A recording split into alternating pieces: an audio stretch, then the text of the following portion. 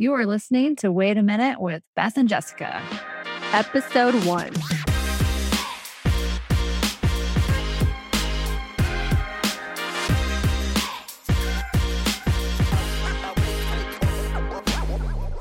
Hey, I'm Beth, and I'm so excited to be bringing this podcast out to you and to the world.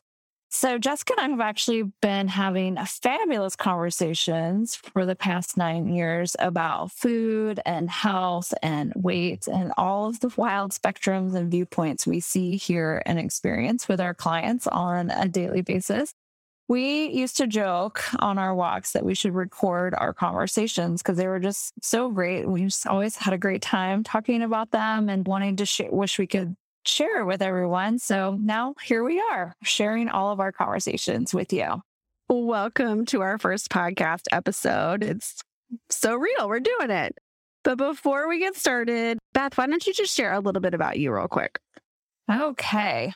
I am a little bit multifaceted because I will never stop learning, but primarily I am an integrative dietitian, meaning that I mix my traditional dietetics training and knowledge with functional medicine. And then I have started to include internal family systems therapy, which is a non-pathologizing healing modality. And I'm also currently training in craniosacral therapy so that way I can do a full mind-body approach. That is one of the things I love so much about you is that you are always learning. And I think our clients really appreciate that. And I know all your friends appreciate it. So yes, Beth is always learning. And I've been just so lucky to know you and work with you for as long as I'm doing it. Yes. At some point, I probably should stop, just to allow a lot of things to just really sink in and also to help my bank account for all these trainings that I do. But it is inspiring. I think I've accumulated more knowledge just being near you. Yes. I actually don't know what I would do if I wasn't learning something, actually. So I'll just call it that. Jessica, tell us about you. I am a certified life and health coach, and I actually started in cooking. I was a chef, and that's where you and I met. Was in culinary school. And over the years in our practice, I learned that making valuable change was really less and less about the food and more about how we think about the food and how we think about ourselves and value our minds and our bodies. That makes the biggest impact. So life coaching has just helped me personally a ton. And I have grown to love coaching others. And that's really where my focus is now, is the coaching piece. Yes, which is how we actually started working together, right? Is that I had gone on my own for a little bit and I was like, Jessica, help. Just kind of making the nuts and bolts of some things I was doing with clients. And then ultimately that was what you were, was the coach part of our practice. Yeah. But originally it was to grow. Yeah. It was so food focused. I remember I was making meal plans, specifically telling people, here's what you're eating for breakfast, lunch, and dinner, because that's what everybody told us that they needed and wanted. But as I was creating these plans and putting so much effort and energy into them, I also noticed that nobody was doing that. Yes. And it's like, it's not, it wasn't their fault, right? So I think that was so eye-opening, was like, it's not about the food. It's about why aren't we following these plans? What do we really need to make significant change?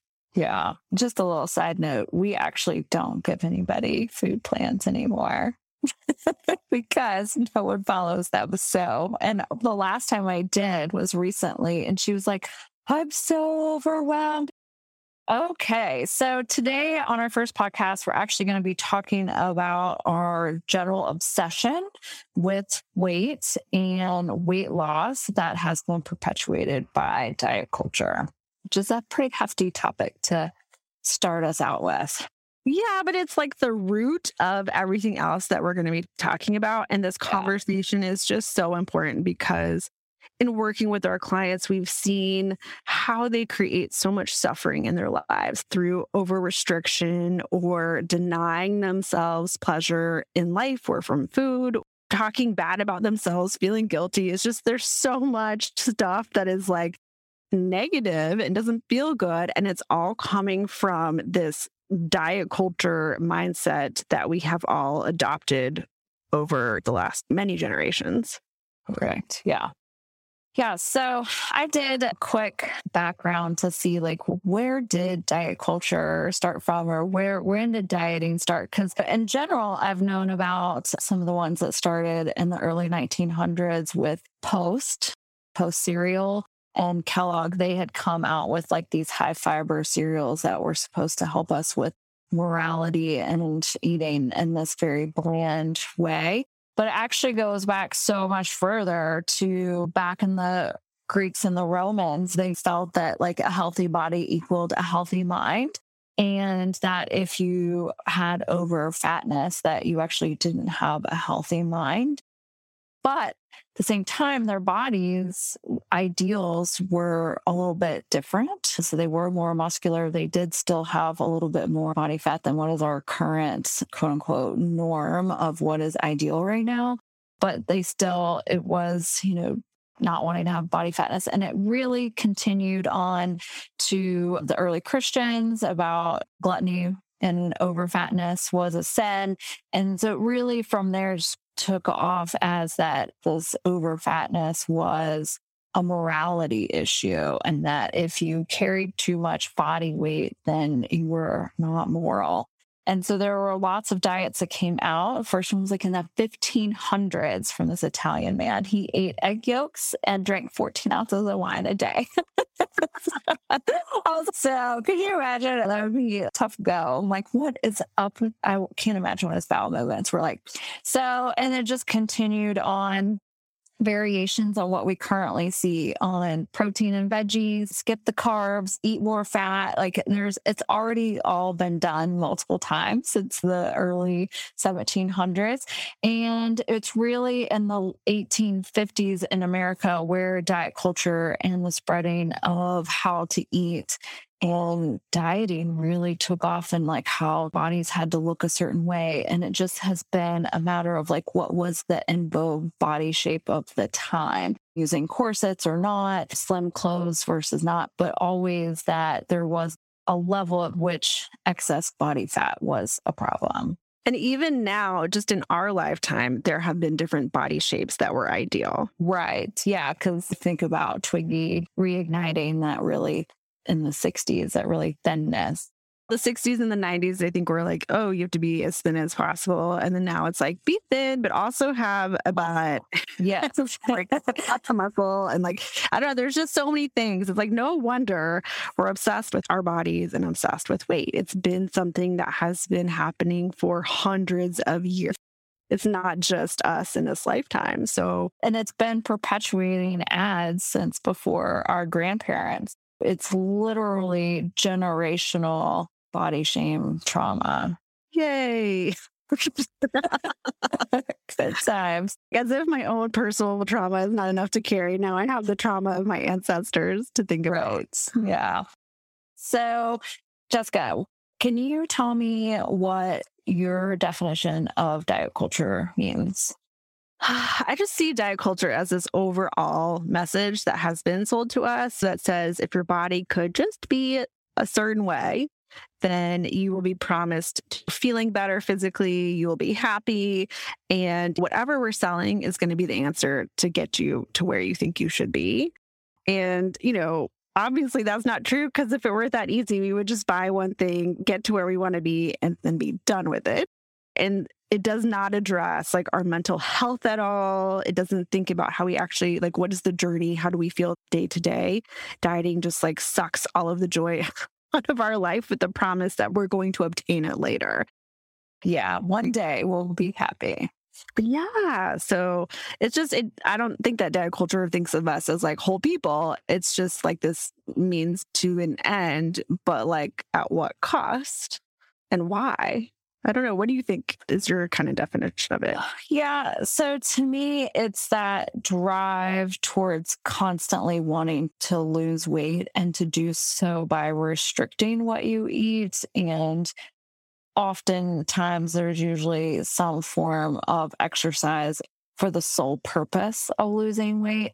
So it is those two components. And so we're always going to be restricting something that we eat and exercising, even though we have no desire. We wouldn't do it for any other reason. And so diet culture to me also includes like those very subtle messages that you may not pick up on, like the headlines across magazines of do this now for a fitter body in the summer and all that jazz. All of those messages just keep promoting how, again, like you said, that we're never good enough or worthy enough or happy enough unless we look like whatever is the ideal. And right now it's like super confusing since the ideal composes of things that don't exist together. Being thin, muscular, and having luscious booties. Yeah, that's the thing about chasing a moving target too. Yeah. You're never going to get to where you think you're supposed to be. Yeah. And it's most people's bodies don't look like what is displayed out there. There's different versions of it within each person, but it's just so frustrating because everybody has their own body type and what their body's needs and what health looks like to them. So to me, that's diet culture. Yeah. And then this just makes me think of all the traps, which is like the trap of assuming that size equates health, which is, right. Yeah, you can be larger bodied and be healthy or unhealthy, and you can be slim and be unhealthy or healthy. Like there's so much more in between than just the size and the shape of your body. And then the trap of like putting off your own life until you get to this body that you think you're supposed to have. Like, oh, I'm not going to get married or have kids or buy a house or get this job or buy the dress until I get this body. And so we like are just constantly torturing ourselves for this ideal that has been sold to us that we think we're supposed to have. And that messaging is just everywhere in, like you said, subtle ways or not so subtle ways. Yeah, totally. So then I guess, like, what do we want the people to know about diet culture and how, like, they're going to be like, okay, we get it. We're obsessed with weight. We understand there's diet culture, but like, what if I still want to change my body? How can I change my body and not do the diet culture thing? Is that even possible? It's 1,000% possible and is the only way forward. You can 100% want to change yourself and love yourself at the same time. So how do I find pleasure in foods that nourish me? How do I move my body in a way that I enjoy? Do I like to run? You might not. Do you like to roller skate? You might love it. So, yeah, it comes to roller skate, right? Yeah. And I have more than one client right now that does some version of pole as their movement. And I'm like, yes, I'm super jealous. I do not have any upper body strength to do such a thing, but I'm so excited for them because they are choosing movement that is going to bring them joy rather than doing something that they don't enjoy. So yeah, that's my take on it. It is literally the only way forward is to love yourself, and you can create change, but only through doing what you desire to do.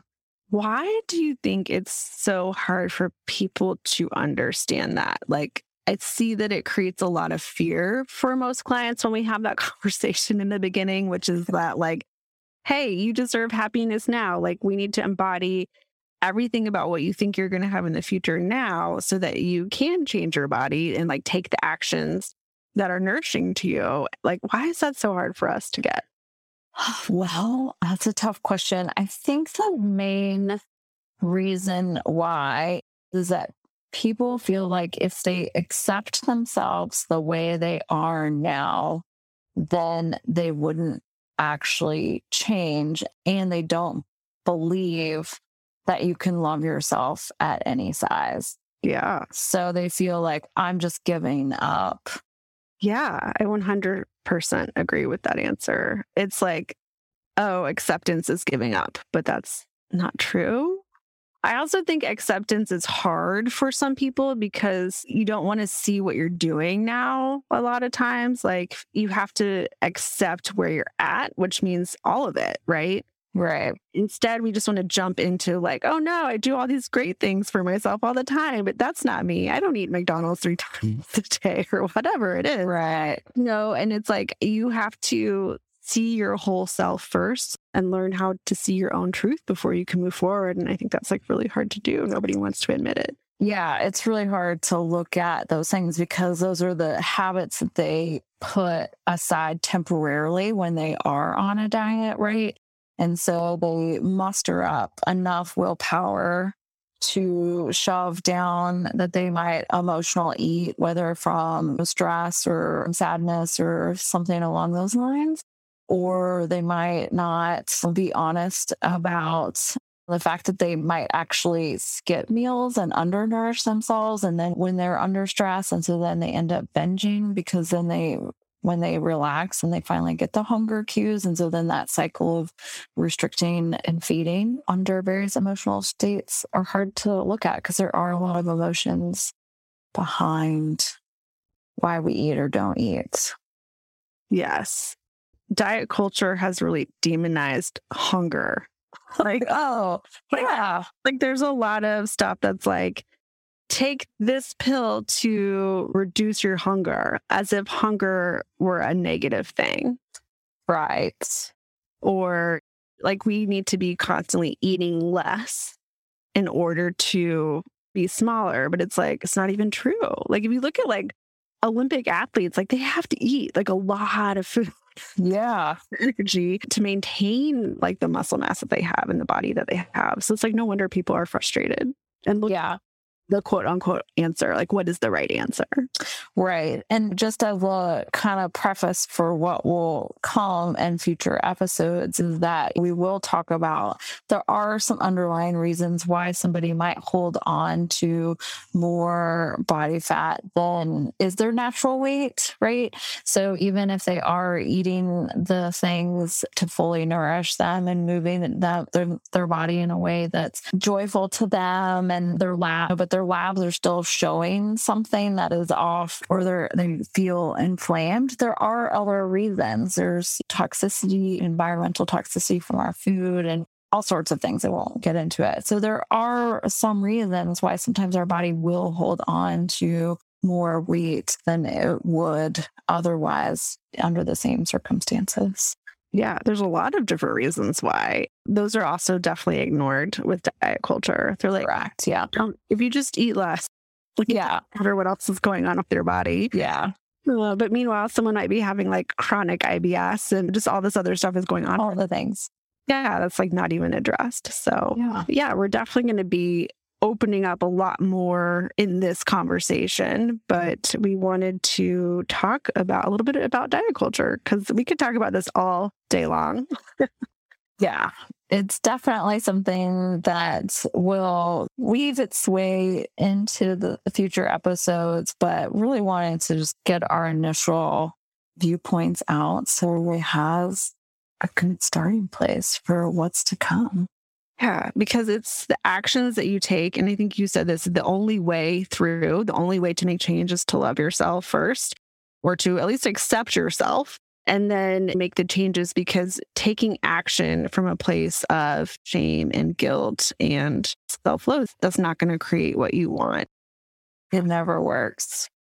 When you hate yourself, it can only be so motivating. And I think people like think it's motivating. There's a lot of like weight loss memes and diet memes that are like very self-loathing or self-deprecating. It's like quote unquote funny. I still laugh at them because I'm like, oh, that's like this old mindset and it's funny. But then I'm like, oh, but this is also so wrong and just perpetuating the same mindset that like we have to hate ourselves to get to a new place. And it's just so not true. Yeah.